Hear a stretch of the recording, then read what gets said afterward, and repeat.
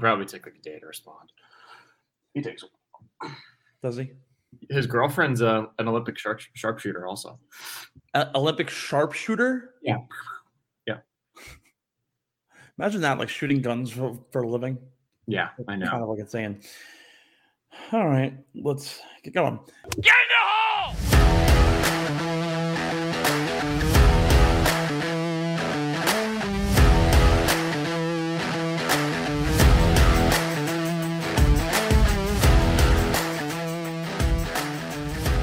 Welcome into the Get in the Hole podcast, the only podcast in America where two handsome men get to chat about golf and talk about how bad the New York Mets are. It's kind of nice being on a underground sports Philadelphia podcast as two Mets fans and get to talk about how bad they were last night. As I'm sitting there at Citi Field and I'm watching this dilapidation unfold, a one-hitter at the hands of Joe Musgrove and the Padres, I get a notification that I have a fantasy hockey draft. And so I'm like, you know what? Screw this. I'm so bored. I'm going to draft in this league. And I had the entire section helping me draft. I go, who should I take? And everyone's like yelling names and stuff. I'm in the middle of the 500s, all the way in the rafters. It was a great time, but the Mets just absolutely suck. What a horrific way to end a 101 game year. And I know KB is gonna hear this in post and be laughing his ass off. Because our lives are miserable, and the Phillies are Red Octobering their way to go play the Braves. Hopefully they get swept. What do you feel about it? Well, first of all, I can't wrap my mind around the fact that you said two handsome men. There's clearly only one handsome man here. That's the first thing. Number two. Thank you. No, not you. Not you.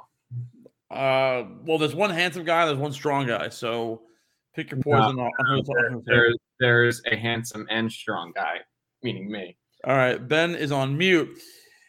It's been a great day. Finally back in the seat. It's been a long 2-week hiatus. Fortunately, had some family matters to attend to, but now I am back in the seat. And of course, the week I come back is the week prior that who might be slowly becoming one of my favorite international golfers is just going off. 4 starts, 2 wins, and is one only next to Tiger Woods to have 2 wins on the PGA Tour prior to the age of 21. That's Thomas the Dank Engine, Thomas Kim. Walks in to the Shriners Hospital for Children's Open, also a mouthful name to say. At TPC Summerlin in Vegas, he hits 7s and he manages to take home the win, beating out Patrick Cantlay by 3 strokes. Ben, what a week for Tom Kim. He was incredible. I mean, he was the first player since 2019. That other player was JT Poston at the Wyndham to post a bogey-free week. Pretty insane. That's really hard. I'm actually pretty surprised that another bogey-free tournament was as recent as the Wyndham Championship roughly 3 years ago. Yeah. I mean, that just shows how good professional golfers are. But he had a fantastic week. He was, obviously, as we said before, didn't have a bogey for the entire week. His driving distance was just a shade under 300 yards total. Driving accuracy for the week was just over 73%. Greens and reg, 87.5% for the week. He's the first player since Tiger to win 2 PGA Tour events before turning 21 years old, according to ESPN. That's fine. We're starting early. We're starting early, folks. No. It's fine. You know, look, I'm gonna just absolutely roast you in a couple takes, in a couple whatever. I've been gone for 2 weeks. What could I have possibly done here? Oh no, just remember, Steven. Just remember everything that you say. Everything. I'm so excited. From back in February, I remember everything. Back in February. Yeah. Oh, see, now he's like, what did I say? What did I say? No, dude, you don't see. No. It's my turn to talk. It's my turn to talk. I don't know what I had for lunch yesterday. Well, it doesn't surprise me at all.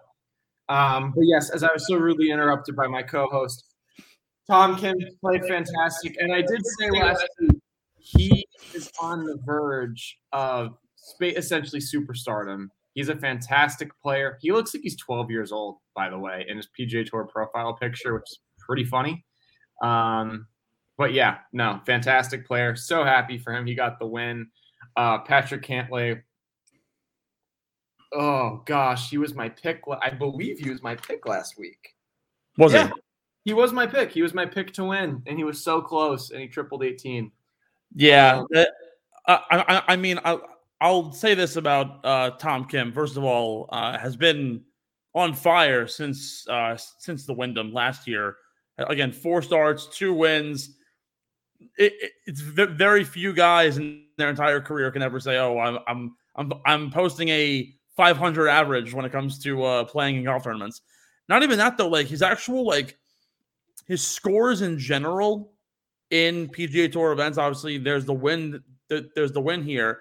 He's had a few events on the PGA Tour, but as a full-time member of the tour, has had, let's see here, a 7th place finish, a 1st place finish, a missed cut, and now a win. So he has 2 wins under his belt. Absolutely insane. But like we said, nothing more, I guess, not even impressive, but I guess depressing, as Tom Kim's win was Cantlay's triple on the 18th. There was a lot, again, when LIV isn't involved, golf kind of gets swept under the rug a lot of times in sports, particularly now with the playoffs and baseball happening and hockey season's coming back and basketball is going to be back and the NFL's in full swing. Golf's not really on the table at this point, also because it's the whole wraparound year and everyone's kind of getting ready for January.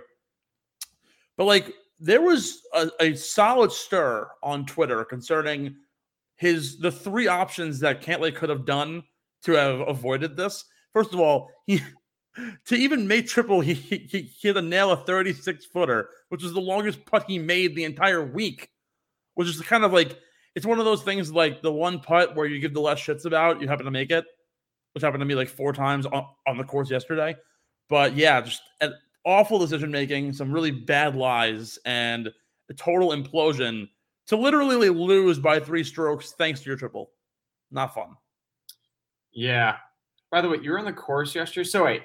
You were on the course yesterday, and then you went to a Mets game. So you literally could not. I hope you broke the course record because you couldn't get the friggin' outline to me until late morning today. Yeah. So what happened was, I'll try and make it quick. You went out 800 million. 8:50 tee time out at Cherry Creek. Went out with John. Frost delay for an hour and a half. Didn't get out there until about 10:15. So I woke up at the crack ass of dawn to go all the way to Riverhead. Now again, I live in Queens now, so it's it's a pain in the ass to get there. Go all the way there. Had no breakfast. Frost delay for an hour and a half. All right, fine. I'm leaving. I go and get an egg sandwich. I come back. I managed to basically practice for an hour and 10 minutes. I finally get on the course. I completely shank my 3-wood first hole. I just an awful snap hook that went so far OB. First 3 holes, I started double, quad, triple. Just because I couldn't figure out my tee shot whatsoever. Finally got into a rhythm, had 2 straight pars, and then basically bogeyed out. I shot a 91. Pretty now again, I have not golfed in about a month and a half, almost 2 months, just because of work and getting everything in order. I just have not been able to play. So to go out and shoot as well as I did, I'm shocked. Took me 3 holes though to adjust. But on the bright side though, I 1-putted the first 3 holes where I did have those awful scores. So really, the putter was on fire all day. I just find it so hilarious that you say you shanked your 3 with a number 1, which by the way, number 1 is wide open. This was the Woods course, so it was Oh my God, that's still open. Come on. But you say you shanked it, but you snap hooked it left. Yeah, it was a low line drive, and it had almost no height on it. A shank is to the right, though. You hooked it. Oh yeah, sorry, I hooked it. Jesus Christ. This is my co-host, everybody. Golf podcast co-host. Doesn't know the difference between a duck hook and a shank. Sorry. One time. But yes, following that, it took 6 hours to play this round of golf. We were behind the slowest group on the freaking planet. So it took us literally 6 hours to get through 18. And then finally we managed to, I literally got home around like 4:00. And then my friend texted me, hey, I have a ticket to the game. Let's go. So I got back in my car and I drove to the train. So basically I was in the car for like 80% of the day. And I was driving anyways. So no, I was not able to get you the show on time. But yeah, that was my day in a nutshell. But let's just keep on trying to trudge through this because we're going to keep on getting sidetracked. I almost know it. Some highlights at the Shriners. Despite Cantlay having that awful implosion on 18 on Sunday, did almost manage to shoot 59. He parred the final hole, capped off an incredible day. A 60 for him. Low scores abound. I have not looked into the numbers here, but there are 12 scores of 63 or lower. I feel like that has to be something considerable in terms of the actual like record book. Granted, no one's going to be shooting like super low, but that's an average round of 9 under. It's pretty damn good. I believe if you add in 64s and 65s, the number implodes up to about 20. So very low scores this week at the Shriners. Tends to be a pretty gettable course. Probably also one of the more underrated and nicer courses on the PGA Tour schedule, in my opinion. TBC Summerlin. So really good stuff there. Moving on, though, a topic that I have been eyeing for probably about a week now.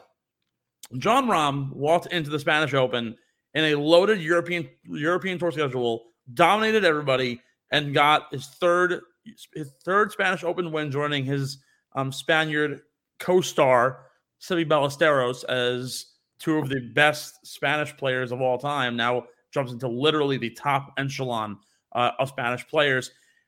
I'm thinking after a good, not great, year this past season, is this win possibly the start of seeing the resurgent year of Jon Rahm getting back into a possible number one spot in the world? You might be, and this is where my beef is with you for this show. You might be the biggest Jon Rahm hater of all time. Like you literally just made it seem like he just imploded all of 2022 and had an awful year. Like you're acting like he's not in the upper echelon of the PGA. No, he is. He every event he plays in, he has a solid chance to win. That's how good he is. I know that. No. I'm just going to remind you on February 7th, 2022. My God. Steven. My birthday. That was your birthday? Day after. Oh. Don't change the subject. Steven said that Jon Rahm did not have the clutch gene. For those of you wondering, that's episode 45. And actually, were you guys on YouTube at that point? I don't know, probably not. Oh my gosh, I hope you guys recorded it somewhere with my reaction when he said that. I know I have it somewhere on my phone. Steven uttered the words, Jon Rahm is not clutch, or Jon Rahm does not have the clutch gene, even though he had already won the US Open. So Jon Rahm is going to have another great year this year on the PGA Tour. In my opinion, he is going to be the best Spanish-born golfer in the history of golf when it's all said and done. I truly believe that. And that is no disrespect to the great Seve Ballesteros. He was amazing. The shots that he would pull off out of nowhere. I personally believe when it's all said and done, Jon Rahm will be the best Spanish-born golfer in the history of golf. But Steven, you have to stop acting like this guy just. All right. Give the man some respect. It's unbelievable. I am not saying he is not a good golfer. I'm saying for Jon Rahm's standards, he did not have an incredible year. And no, to be totally honest with you, he does not have that clutch gene. He won oh my God, he won the US Open. Are you kidding me? Congratulations. You're literally acting like that's something to scoff at. No, I'm not saying it's something to scoff at. I'm saying there have been a ton of players to win the US Open. Danny Willett has won a major. I'm not trying to say that winning a major isn't impressive by any means, but for the number one player in the world to have back-to-back years of only one win, I'm not interested yet. But at the same time, though, in his last two events, he's finished tied for second at the BMW PGA in Europe, and now has won this event. So there's an inkling that I'm saying, hey, he will get back to that number one placement in the world. He's currently at 5.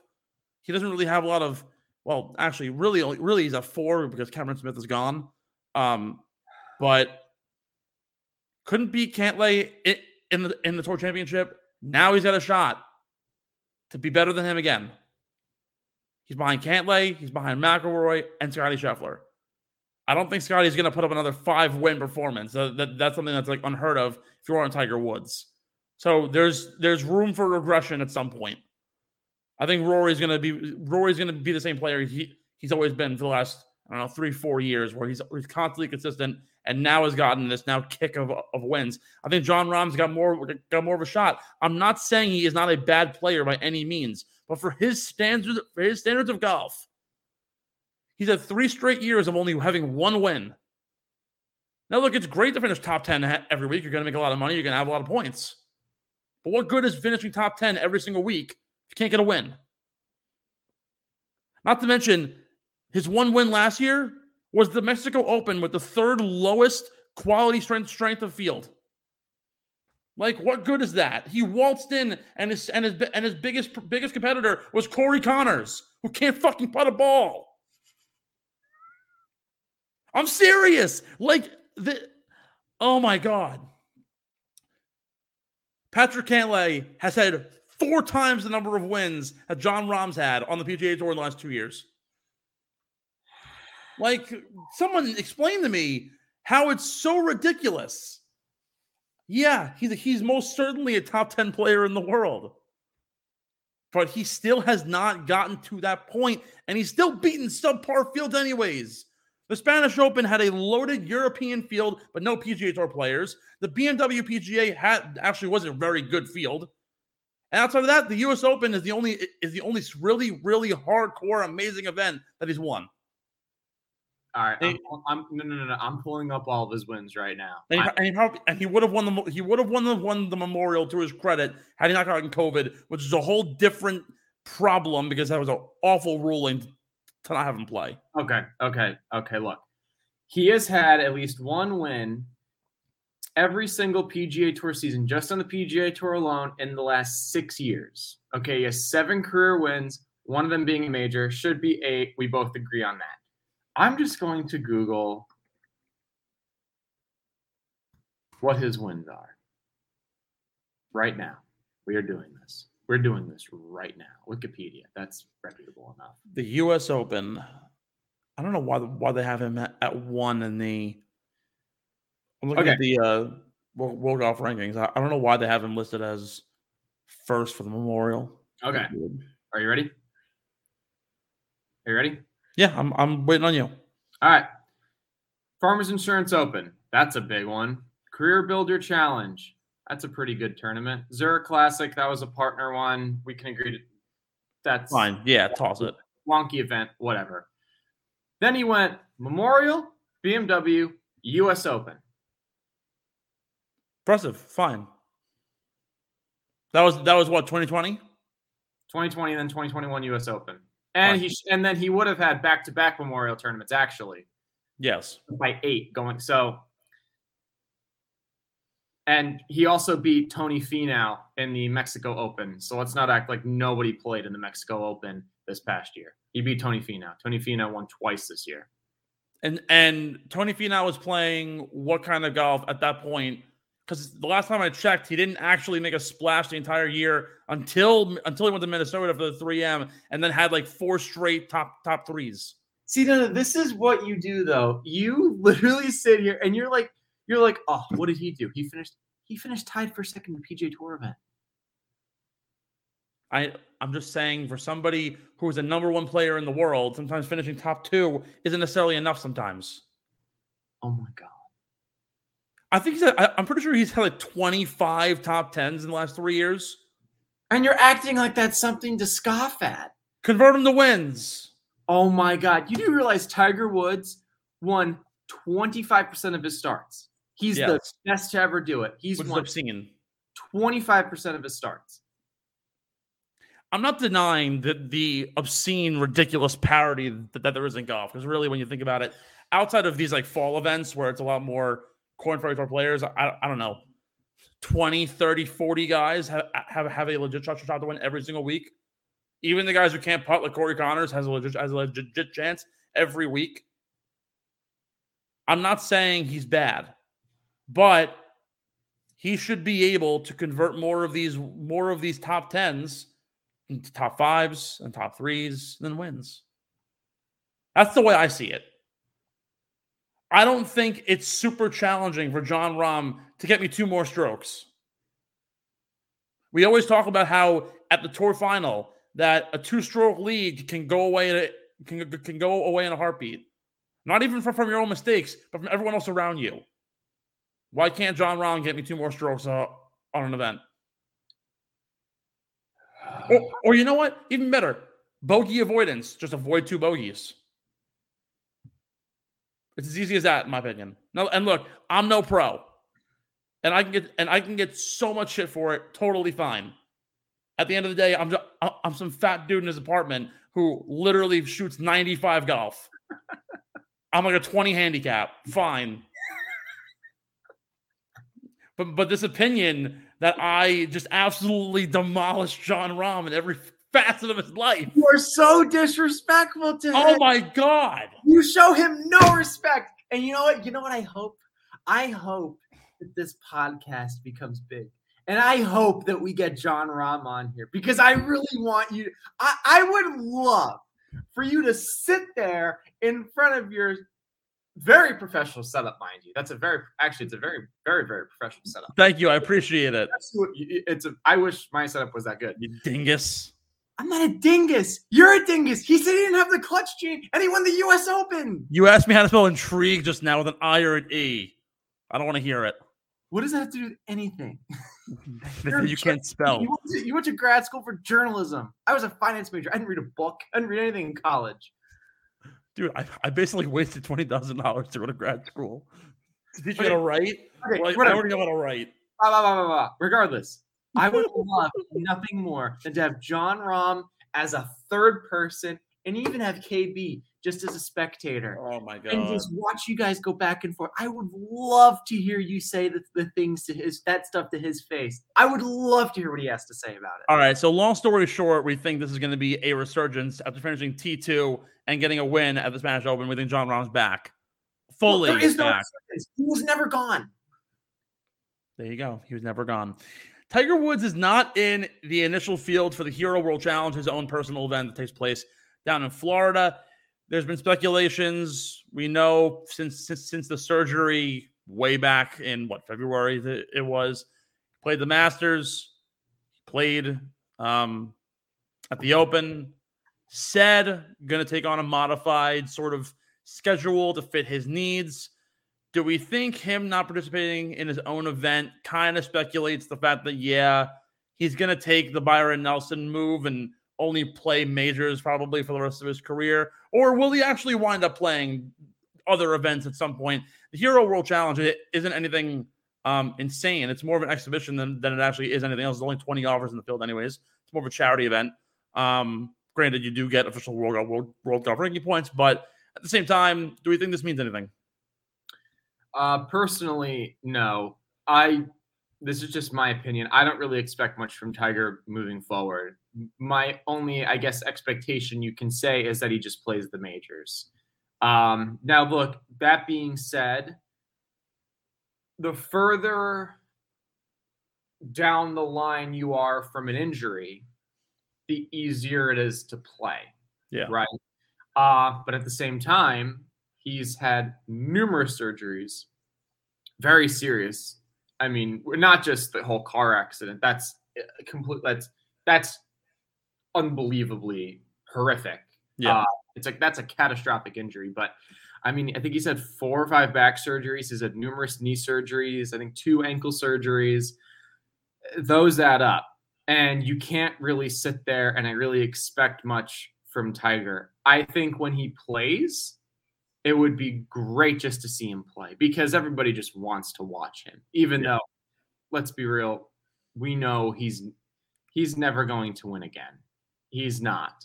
I mean, look, maybe if he played in the senior tour, I think he also has too much pride for that as well. Probably.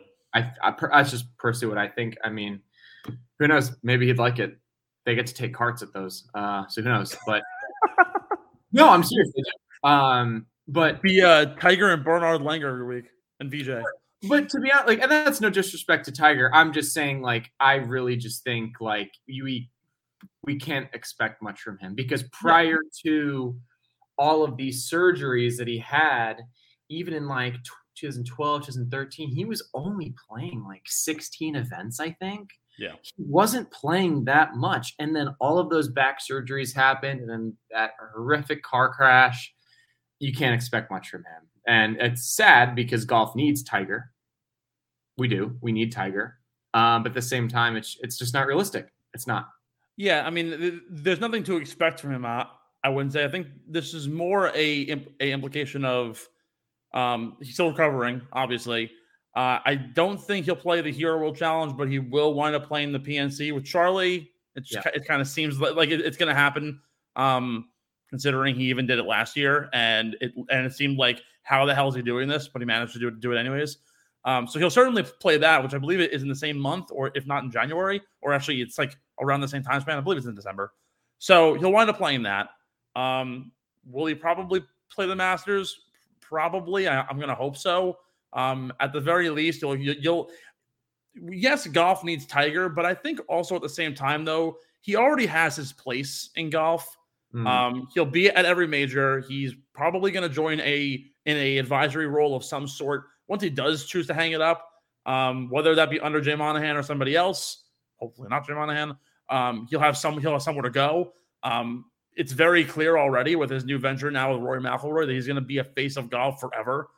He's going to basically be more of what Jack Nicklaus was, and actually even more than that, considering Jack didn't do nearly as much as going to be put on Tiger's shoulders. In terms of playing the majors, maybe if he can even like attempt it, and I think it's too soon to tell for the legacy of Arnold Palmer. You play around at Bay Hill, even if you withdraw, you're still there. You're showing face. You play. Maybe you go play the Memorial. You go play Jack's course. You hang out with Jack. Just have fun. At this point, like his career is already so solidified, and the expectation of anybody to ever think, oh, he has to go for 83. No. Because to be honest with you, I don't think he ever will. No. And that's no knock to him. I simply think there's no way on earth someone can have his lower body beaten up to the point. Basically, it's at this point like it's mangled. It's gone. I'm almost shocked he has a lower torso. At this point, let it go. He's probably on supplemental painkillers to no end to even go out there and play golf that you don't even see. So I think this means a lot more than just him not playing. I do think this does mean the end is near. You know what? Maybe a senior tour spot would be fun. Granted, I don't know if the tour gives exceptions because I know the ruling is you got to be 50 years old. He still has 4 years to go. Maybe they give him a exemption and let them go play. It would seem pretty fun that it could be Langer and VJ and him and Patrick Harrington and maybe John Daly comes back and all of a sudden it's like the mid-90s all over again. I think it'd be pretty fun. One thing, though, that will happen and that you will see probably for the next 40 years until he dies Zach Johnson, captain of the Ryder Cup team and personal friend of Ben Pirro here, has said, in fact, Tiger will have a role in the Ryder Cup next year as they go to Rome. It will certainly happen that a Tiger will be some leadership role for years and years and years to come, just as Steve Stricker is, just as Fred Couples is, and the like. Do we think anything of this more than it being a legacy play and having Tiger be there? Does it mean possibly more captaincies in the future? Captaincies for who? Like being the captain of the Ryder Cup team, or even the President's Cup team, in years and years and years down the line. Well, no, Tiger was the captains of the President's Cup when they were in Australia, correct? Yeah. If I'm wrong. Yeah, so, look, number one, Zach Johnson. I don't personally know Zach Johnson. We just work with the same instructor. Oh, okay. Whoops. I don't want people to be like, oh, you. Oh. Well, Zach, hey, look, bro, if you're listening and want to come on, please let us know. We'll chat you up. Yeah, we can do that. No, but look, I think Tiger's going to be number one. Yes, he's probably going to be like a vice captain of some sort, whatever that term is. He'll probably be like an assistant to Zach. Obviously, look, they have played together before. They were kind of in that similar generation. Zach ended up getting on tour probably. Actually, this is crazy. I think it was probably eight years after Tiger ended up getting on the PGA Tour. Zach got on the PGA Tour. I think Zach got on tour in 2004. I will fact check you right now on that. I think it was 2004. He was at the minimum on the Nationwide Tour. That's at the minimum he was on the Nationwide Tour in 2004. But look, those guys have been around forever. They've had some great tournaments together. If you remember Zach Johnson's hole out actually at the Hero World Challenge, where he hits it in the water for a second shot. This was back at someplace as a kind of course in Thousand Oaks, California. Zach ended up dropping in the drops and he holds his wedge shot out for par. I believe it was. Those two go way back. They have great respect for one another. Yes, like Tiger will be involved in every single President's Cup or Ryder Cup, I personally believe, going forward, even if he is not the captain. Yeah, per se. He has a presence. He's well respected. He's well liked by players. I mean, the players like Max Homa or Jordan Spieth or Justin Thomas, they grew up watching Tiger. Yeah, and so they still idolize him. So he commands respect in a room, and just by having him on like a staff, that gives whoever the actual captain is more credibility as well. Yeah, absolutely. And also, you were actually spot on there. Tiger turned pro in '96. Zach Johnson won the Buy.com tour, which is also called the Nationwide Tour back then, and turned pro in 2004, and also won the Masters back in 2007. So yeah, look at that. You were on the money today, Ben Pirro. I am on the money. Well, I did talk. It's funny. I did talk to Mike Bender about like Zach's career, and I was because he turned pro. He played professionally for a little bit, and like he turned pro technically in '97. So like there was a long time coming for that. Mm-hmm. But yeah. Yeah, I think he played on whatever the equivalent of the Korn Ferry Tour was at that time. Didn't play well, and I think that end of that year he started working with Mike, and his career took off after that. But anyway, that's another story for another day. If we ever get Mike Bender on the show or Zach Johnson. I mean, I would also love to have Mike on, but to any capacity. Speaking of the Korn Ferry Tour, there's been some updates, some purses, some playoffs, and some promos, some fun little upgrades to the Korn Ferry Tour coming in 2020. Well, still 22, but 22 and beyond. Starting with some purse sizes. I know you've been a big proponent of advocating for player rights, I guess you could say, on the Korn Ferry Tour and lower levels. So there's been a $1 million minimum purse now, which has been upped. $180,000 will go to every single winner of every event. Beginning at the end of the year, they're going to implement a playoff system now. It used to only be the Korn Ferry Tour Championship which was it was essentially basically a loaded field of every guy who lost their tour card, every single guy who wants their tour card, and it's like, oh, you got to finish at some point high enough to earn it back. Now they're going to actually finally implement a playoff system and actually boost the number of guys that do make it. So a 4-event playoff, with the 4th event being the top 75 players going to the Korn Ferry Tour Championship. Goes top 156 to 144 to 120, all the way down to 75. And then 30 PGA Tour cards will be handed out, at least five from the traditional Q School setup, and then 10 or more from the European Tour side. The rest will come from those Korn Ferry Tour players. What do we make of the new changes here for the Korn Ferry Tour? What does it mean for the growth of both golf as a whole, but also this sub-tour to continue to pipe in more and more talent to the PGA ranks? Okay, so I think the changes are interesting. There are some that I like. There are some that I don't. Look, yes, the winners should be making more money, obviously. I think $180,000, people want – the PGA Tour wants you to believe that the Korn Ferry Tour is the second best tour on the planet. In my opinion, it's not. But for those of you out there that think it is, it's still, in my opinion, kind of insulting the fact that you only get $180,000 for winning. Oh, yeah. And look, I get it. Like, some people are probably going to sit there and be like, Ben, you're ridiculous. That's greedy, whatever. Well, if you want to be the second best tour on the planet, you have to treat your players like it's the second best tour on the planet. That's my first gripe. I think it is interesting, though, the fact that more of FedEx Cup style, like season, if you will. Yeah. Because generally, if you didn't finish, I believe, in the top 100 on the money list, you immediately lost your card, and you'd have to go. I know someone who I believe finished outside the top 100 on in their lone season. He played in the wraparound year when COVID happened. They made the 2020 and 2021 like wraparound years. He finished outside the top 100, I believe, and had to go all the way back to first stage for Korn Ferry Tour School. Think about that. You go all the way back to first stage. That is like crazy to me. So I do like the fact that, you can finish literally 156th and still get into their playoff format and still essentially salvage your season if you do play well. I do like that.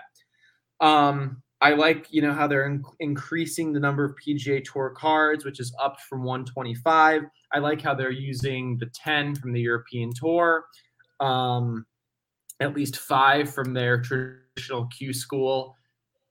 I have two gripes with this.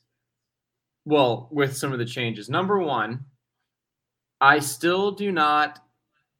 I'm beginning, and this is spoken from a Korn Ferry Tour player's mouth himself, who I will not mention.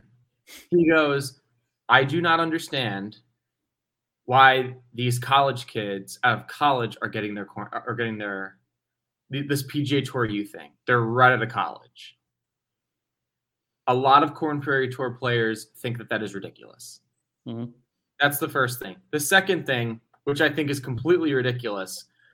Now, if you go the PGA Tour Canada or Latin America route, in the past, it would be top 5 on the money list, which was already ridiculously stingy, mind you. Get their Korn Ferry Tour card. Now, if you go that route, you have to finish first on the money list just to get your Korn Ferry Tour card. If you finish 2 through 5, you go to third stage of Q School. If you finish 6 through 10, you go to second stage. It is hard enough to make money on those tours as it is. It's actually impossible. Yeah. If you really look at the finances behind it, the expenses, it's impossible. That is something that needs to change.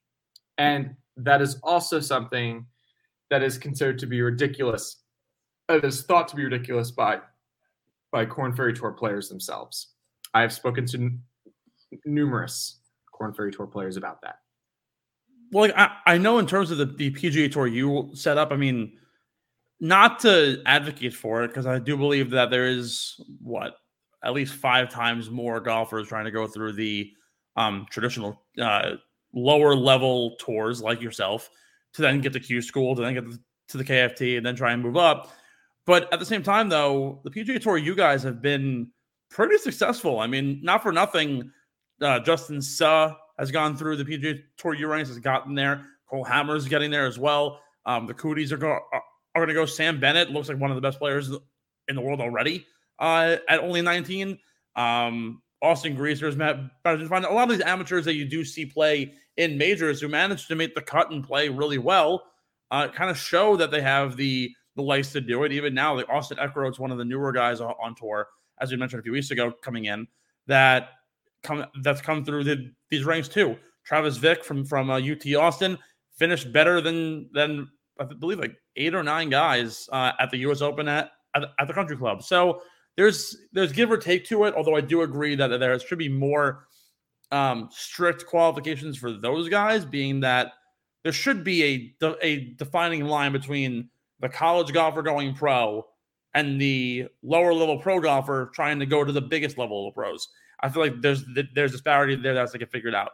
Otherwise, everything else makes sense. The one thing I'm curious, though, and they haven't talked about it much at all, is that the playoff format in the past, again, this Korn Ferry Tour final, has always been the top 175, essentially. The top 75 versus the top 120 to 200 of the PGA Tour who lose their card and didn't even qualify for the playoffs.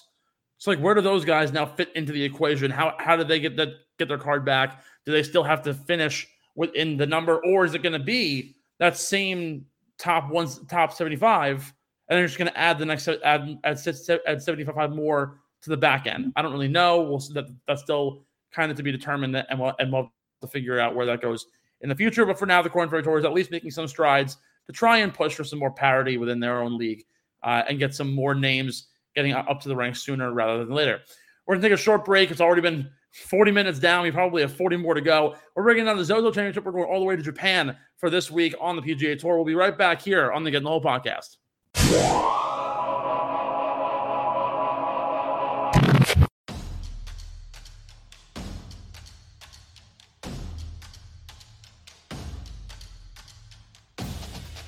Top bins, top tier commentary. Top drawer, upper 90. You already down. know. You already know.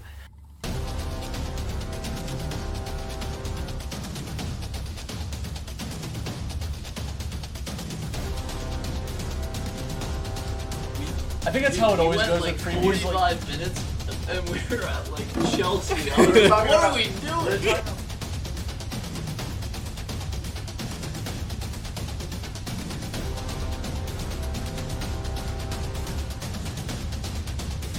I'm Dominic Ponteri. I'm Matt Ketzer. And we are here to talk about Champions League soccer today.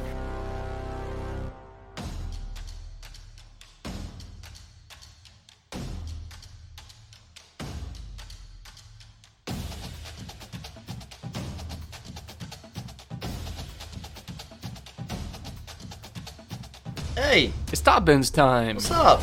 We're back. Sometimes we all just need to wind down after a long day of enjoying our favorite sports teams go to work. And with the rise of streaming platforms, new TV shows and movies are popping up every single week, and it might be overwhelming not knowing exactly what to watch. Well, that's where Streamer Season comes in, the exclusive streaming platform discussion podcast for TV and movies on the Underground Sports Philadelphia podcast network. Join me, KB, and a plethora of our hosts right here at USP, breaking down all the new TV and movies that you guys should be watching across all the various streaming platforms that are available to the masses. Catch us on Streamer Season wherever you get your podcasts. We all know the traditional Big Four sports, and we have our favorite teams and enjoy them each and every week during their seasons. But what if I told you the fastest growing sport on 2 feet doesn't involve football, baseball, basketball, or hockey? Come join me, Dom Ponteri, and Harrison Kremens as we break down the sport of the future each and every week on the Outside the Box podcast, talking all things pro and college lacrosse right here on the Underground Sports Philadelphia Podcast Network.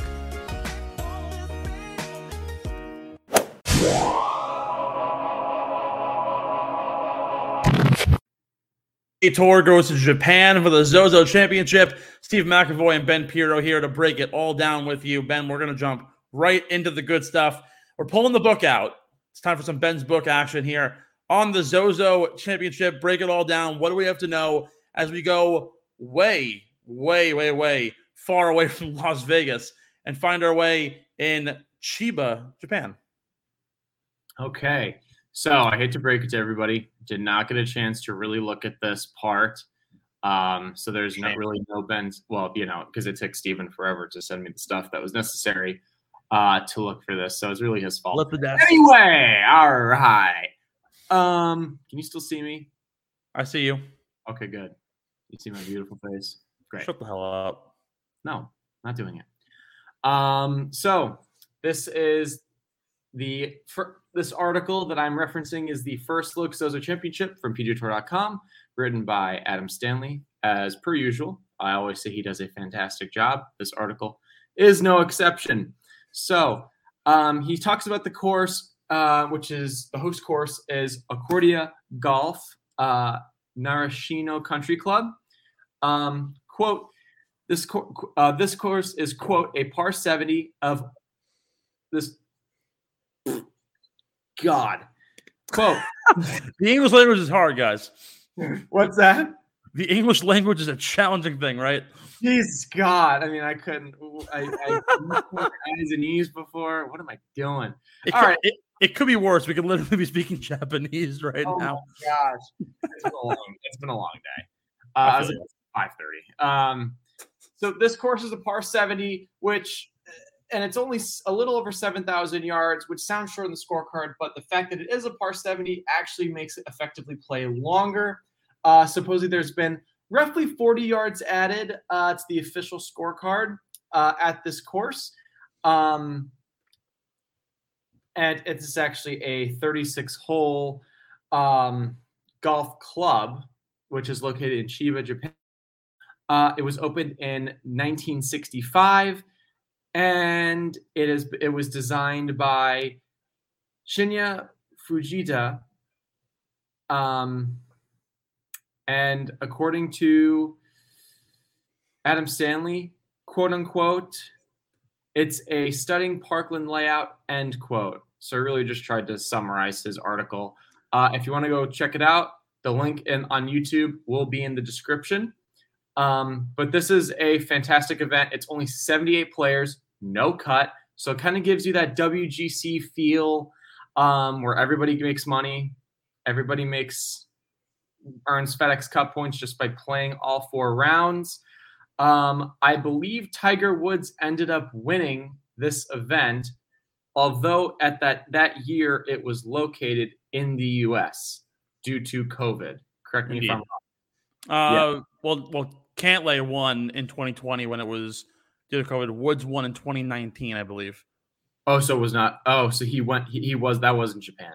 I think it was. I'll have to double check and look back into that. But at that point, it's T's and P's. While you failed to record some things, partially on my fault, I'll break down. So I'll kind of delve more into your part here. Some stats to look out for that are going to be really important here. Of course, stroke gain approach is naturally one of the hardest things to do on tour. It's also the most important things on tour every week for winners.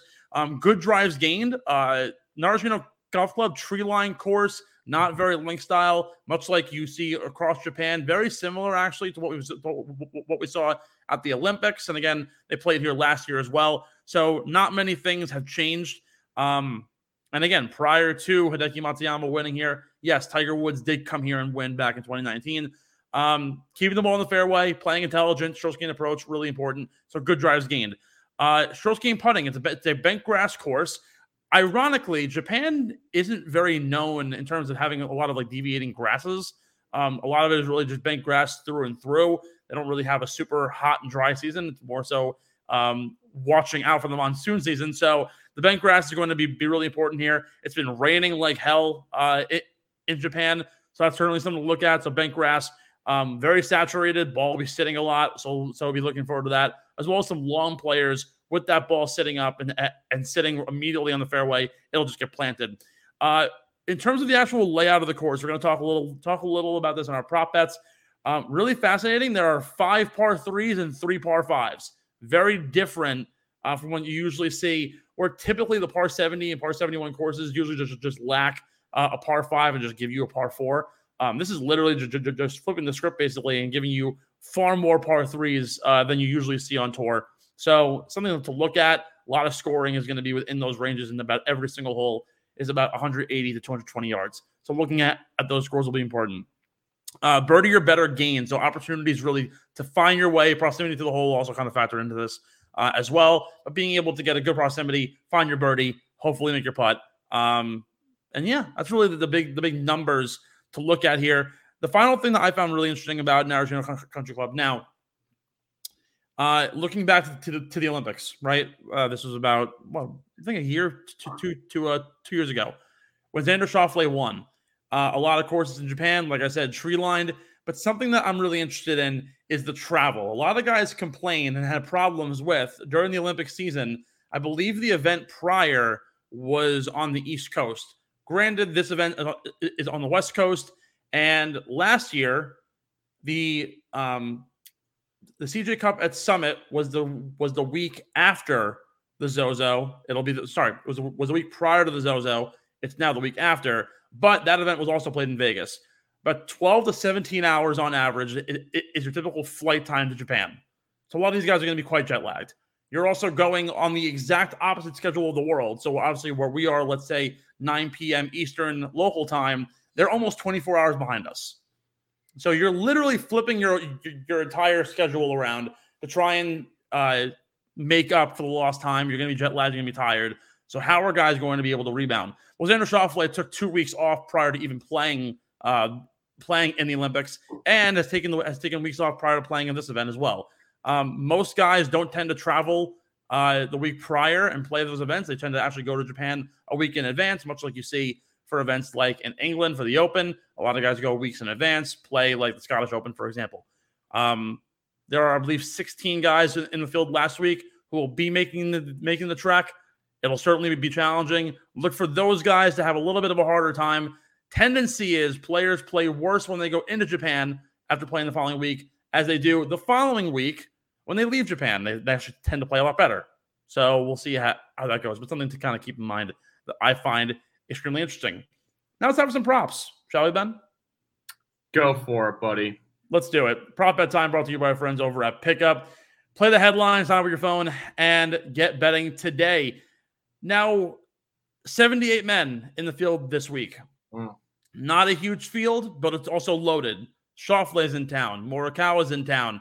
And, of course, the reigning champions, Hideki Matsuyama and Tom Kim from last week, come into the game, as well as some other big-time names. A lot of Asians in this field. It's a big-time Asian tour spot. So you will see a lot of lesser-known Asian players that'll be featured.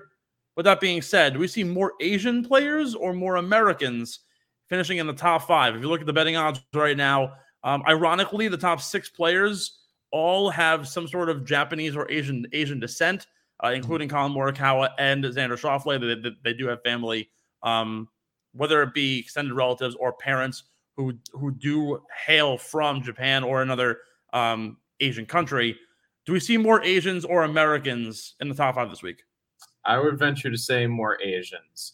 Not to spoil my beer money picks, but 4 of my 5 are of Asian descent. So are mine. So we're in agreement.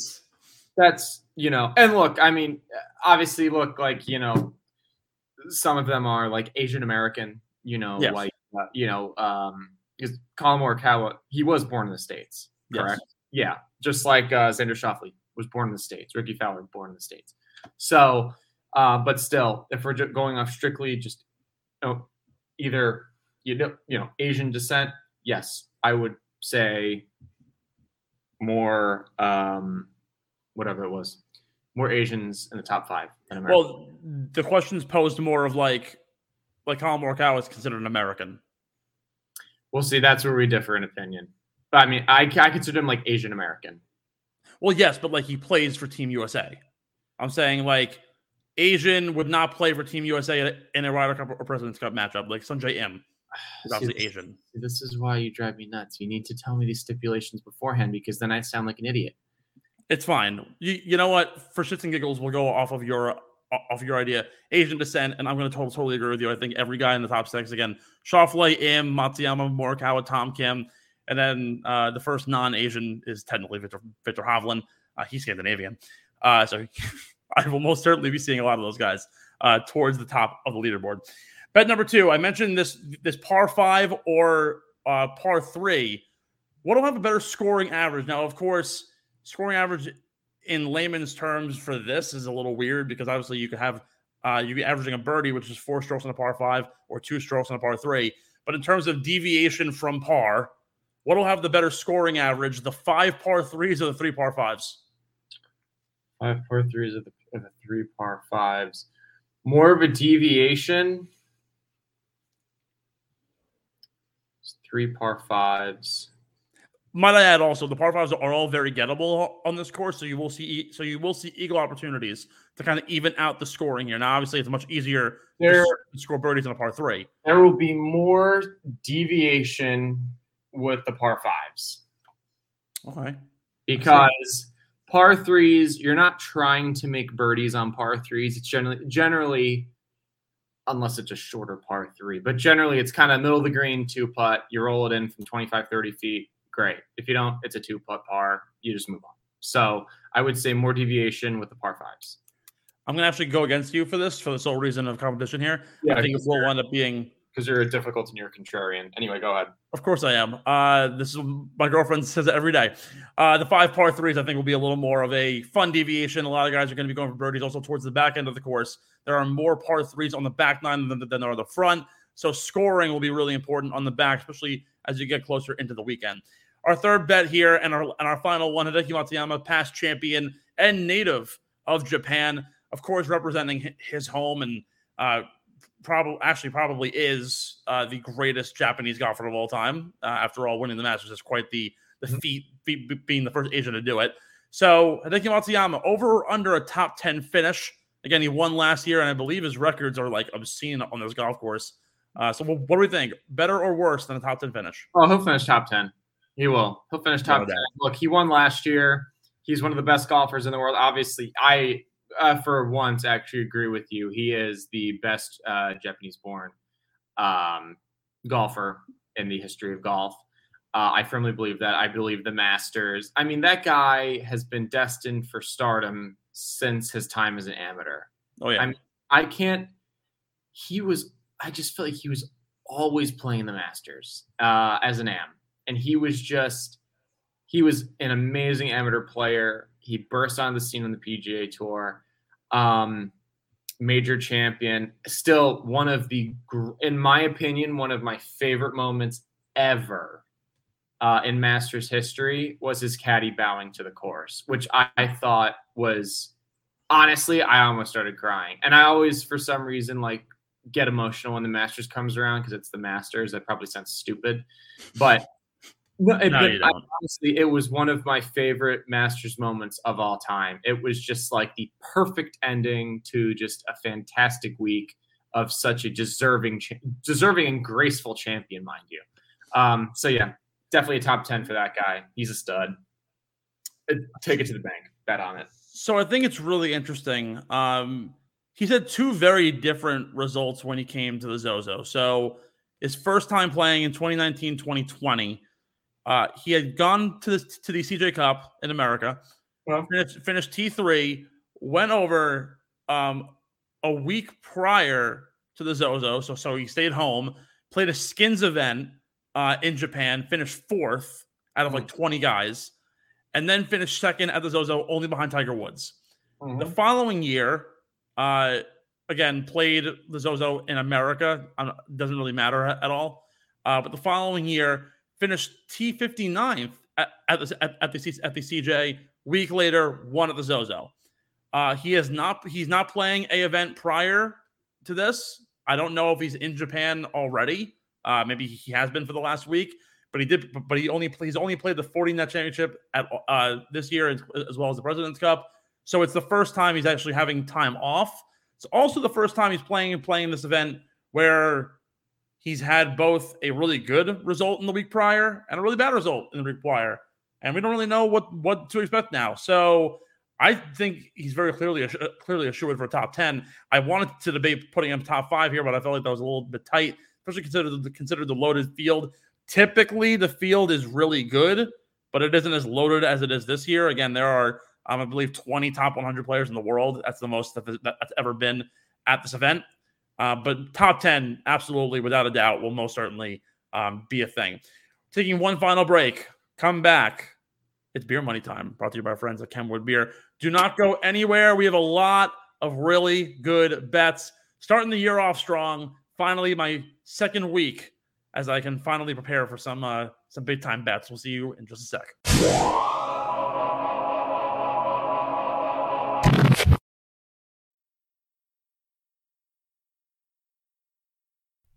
The Get in the Hole podcast is also sponsored by our friends at Tomahawk Shades, the best in the business. You guys want a quality product for an affordable price? Our friends at Tomahawk Shades are providing you with the best Blue Light Plus technology in the game and the most comfortable sunglasses that will ever grace your face. You don't want the sun getting in your eyes when you're about to tee off on hole number 1 to screw up your entire round of golf. That's why our friends at Tomahawk Shades are revolutionizing the sunglasses game to the nines. Head over to TomahawkShades.com right now and sign up for their rewards program. Start earning Hawk points today. When you sign up, you're getting points for free. You follow them on Facebook and Instagram through the site when you sign up for Hawk points. Easy money right there. You get points right off the bat. You celebrate a birthday like I do soon? Easy points right there. It's such an easy way to earn, and it becomes free money for you to spend on Tomahawk Shades' website. Guys, the sunglasses I wear each and every day only cost me $30. Why would you go and spend a whole 2 weeks paycheck on a pair of sunglasses when you can get the same quality for a fraction of the price? So head over to TomahawkShades.com right now and at checkout, use the code USP to save yourself 25% off your order. And if your order is over $75, it qualifies for free shipping. That's promo code USP at checkout to save yourself $25 off your order. And if that order is over $75, it qualifies for free shipping. And every dollar you spend translates into more Hawk points. TomahawkShades.com, promo code USP for a quality product at an affordable price.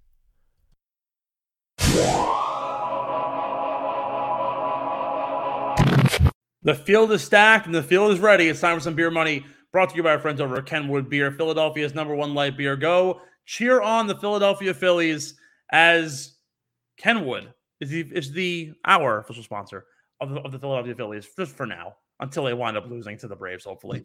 Ben, 5 picks. The Zozo, I'm finally back in the seat after 2 weeks, and I have been dying to get my hands on some beer money plays. We'll start with you, though. Our top 20 pick at the Zozo Championship. Who do we got? Okay, this is easily the most loaded field we've had since the beginning of the new season. So there were a lot of names to choose from, and it's actually, when that happens, it's actually a lot harder to decide. Yep. So for me, top 20, I'm going Tommy Fleetwood. Hasn't really played recently, but because of that, I would assume he's been over in Japan. He's like acclimated to the time change and whatnot. Look, strong player, beautiful golf swing.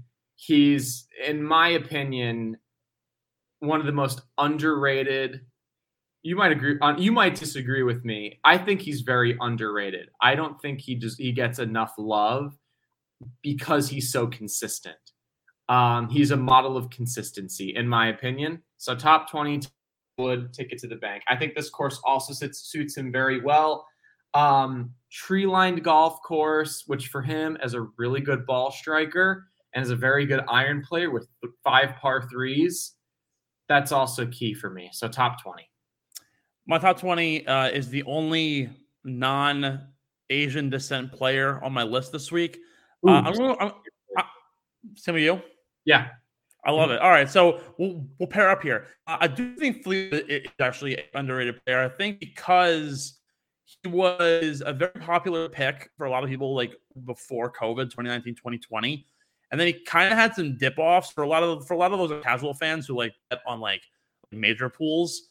They always take Tommy Fleetwood and he always flops for them. So I think that's why his name gets like a bad rep now. But yeah, no, totally a very underrated player. My top 20 this week, a little conservative. Scott Stallings has finished top 20 in 6 of his last 8. He's plus 130 to finish top 20 this week. He's perhaps playing the best golf of his career right now. He's been a pretty household name for the hardcore fan for years. Was at one point a top 25 golfer in the world. Has sort of dipped off a little bit, but this is really some intense golf that he's been on. The putter's been really good. Would not surprise me whatsoever to see him finish top 20 once again, to make it 7 of his last 9. And also, like I had mentioned, the rain is going to be a problem here at the Zozo. It's been raining for weeks on end as of late. So to have a guy who hits the ball as long as Stallings does will certainly help in terms of being able to club down or club up in certain situations. Top 10, Ben. All right. Top 10. Look, I've been on the Ricky Fowler train for a while. I'm going to go. You're laughing. And, I do laugh. Well, you do laugh because, you're stupid. Whatever. I bet KB would agree with me because KB and I feel the same way about Ricky Fowler. It's comeback season, baby. Ricky Fowler. I hope it is. I hope it is too because he makes the game of golf better. Trust me. I love Ricky. No, Ricky Fowler, top 10. I think he's going to continue to build off of the success he's been having. Now, once again, working with Butch. Look, that's when he played his best golf in his career. So I'm going to go Ricky Fowler, top 10. I'm taking the absolute layup. The court's wide open. At this point, I'm playing in shoot around. I'm taking Hideki. I knew you were going to say that. He's minus 115, which is kind of ridiculous for someone as good as he is. And again, it's a layup pick. So I'll take it. I'll cash the free money. Thank you very much for playing. Top 5. What do you got? I'd love to watch you play basketball. I feel like you'd miss every single layup. Top 5. I'm a pass first point guard. I don't shoot. Yeah, okay. No, I will have the ball wide open from 30 feet. I will not shoot it. Anyway, top 5. I'm going to go Xander Schauffele. Very strong player. He kind of has a little bit of that Tommy Fleetwood vibe where he's very consistent, very good golf swing, strong player. I'm going to go top 5 for Xander Schauffele. I'm joining you. I think Xander is going to be a perfect play at top 5. Wow. And for all the reasons that you mentioned and more, and again, he's plus 180 to finish at that mark. He is the betting leader, but I don't think that when he went into the Olympics and won in Japan, he was coming off the string of incredible golf. The guy hasn't played in a month, so I'm going to kind of hold off the lever here, and I'm going to kind of let it slide. I think a top 5 is more than enough. Before we get into that winning pick, who's that gimme pick of the week? Who's bringing us the big money? I felt so stupid for not picking him this past week in anything, in any of the categories for beer money. Until further notice, I'm just going to think him is going to be part of one of the 5 categories for beer money for me. I have him finishing top 15. I just felt so stupid for not including him in anything last week. He's so consistent, and he's on this rise to becoming one of the next big, international PGA Tour superstars. And he's also so likable. Very strong player. Look, I only say top 15, which I'm sure that's a shoo-in, kind of like how Hideki's like a top 10 shoo-in, only because he has not recorded a bogey in his last 72 holes of competition, right? So That's bound to happen. Okay.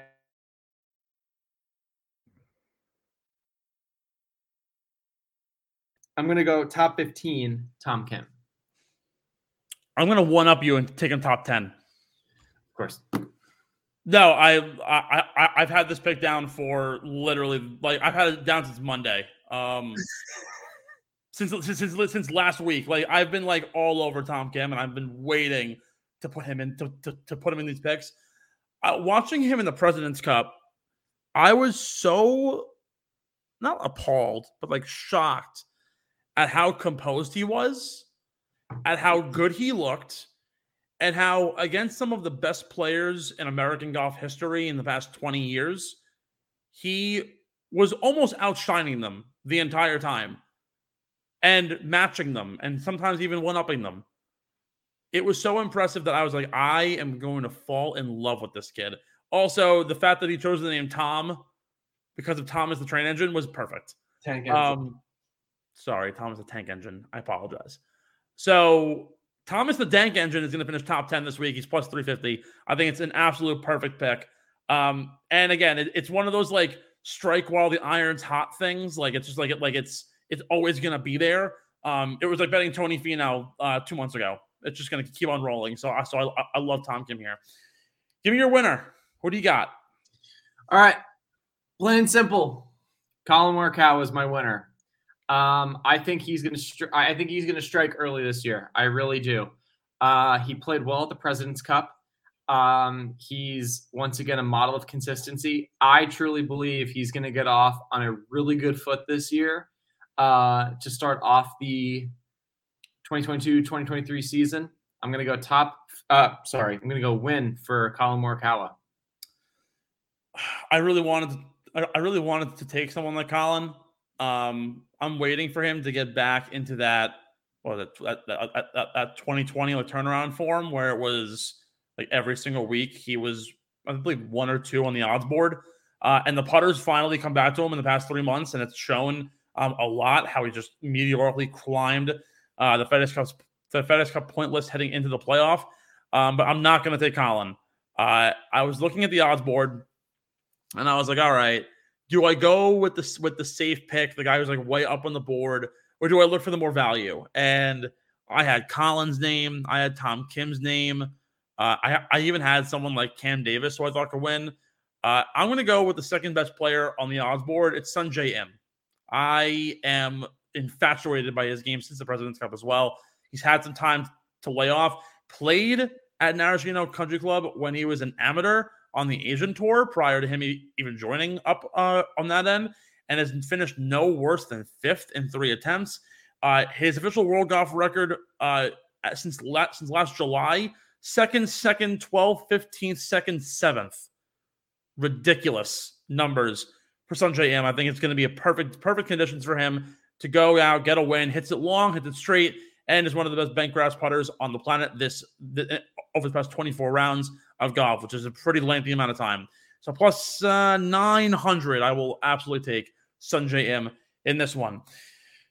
Ben, it's been a great show. Once again, any final thoughts that you have as we head into another great week in golf? No, I mean, just the fact that, you refuse to show John Rahm any love. Totally fine by me. It's okay. Fine. It was great to have you back. It was lovely. I know I give you a lot of SHIT, but it was great to have you back, and I love roasting you. Because, I'm cutting you off. Here's the thing. KB, you can't roast him because not only is he our boss, he also makes sense with what comes out of his mouth. You don't. So it's really easy to roast you. And it's fun. It's fun. All right. Okay. Well, just like how you're Nike and I'm Under Armour and you're a pro golfer and I'm handsome and you're there, and I'm muscular and you're there.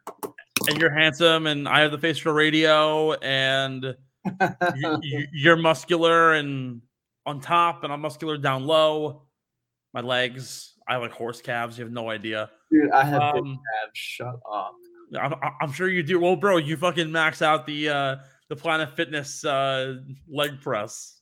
Well, like 900 pounds. Yeah. I love it. Now, final thoughts here. I hope the Phillies get swept. I hope Zach Wheeler just gets absolutely dominated and leaves the Phillies next year and joins back up with Stevie Cohen. Is he a free agent? I think he is. I hope Aaron Judge joins the Mets. I hope that Manny Machado falls into a lake. There are a lot of things that I am wishing for, and I'm hoping that the New York Mets can come back from a 100-win season that was a pitiful way to lose, and shove it up Manny Machado's rear end next year in the playoffs. That's all I've got. Thank you, folks, for joining us in for another great show. Again, the whole podcast finally back in the saddle after 2 weeks away. I was so happy to get back in things. That's been Piero. I'm Steve McAvoy. We'll see you next week. After Japan, we come back home to the States. The CJ Cup is going to be another great week. What do you got, the candle going? Yeah, 100%. Good for you, bro. Well, what scent is it? That's a very good question. My mom got it for me, and I don't know. It's Zen flavored. That's going to do it all for us here on the Get in the Hole podcast. Be sure to follow us on Twitter and Instagram. And, of course, go follow, subscribe on YouTube, Apple Podcasts, and Google, wherever you can get your podcasts, and Spotify as well.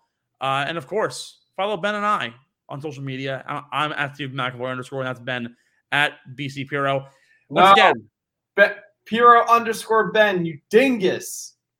Shit. What? It's literally on the thing that's... Bye. Wave bye. Thanks for listening to Get in the Hole, the official golf podcast of Underground Sports Philadelphia. Catch us every week wherever you get your favorite podcasts, and be sure to like and subscribe on Apple, Spotify, and YouTube. You can follow us on Twitter and Instagram at Get in the Hole Pod, and follow Underground Sports Philadelphia at Underground PHI. We'll see you next time. And remember, get in the hole!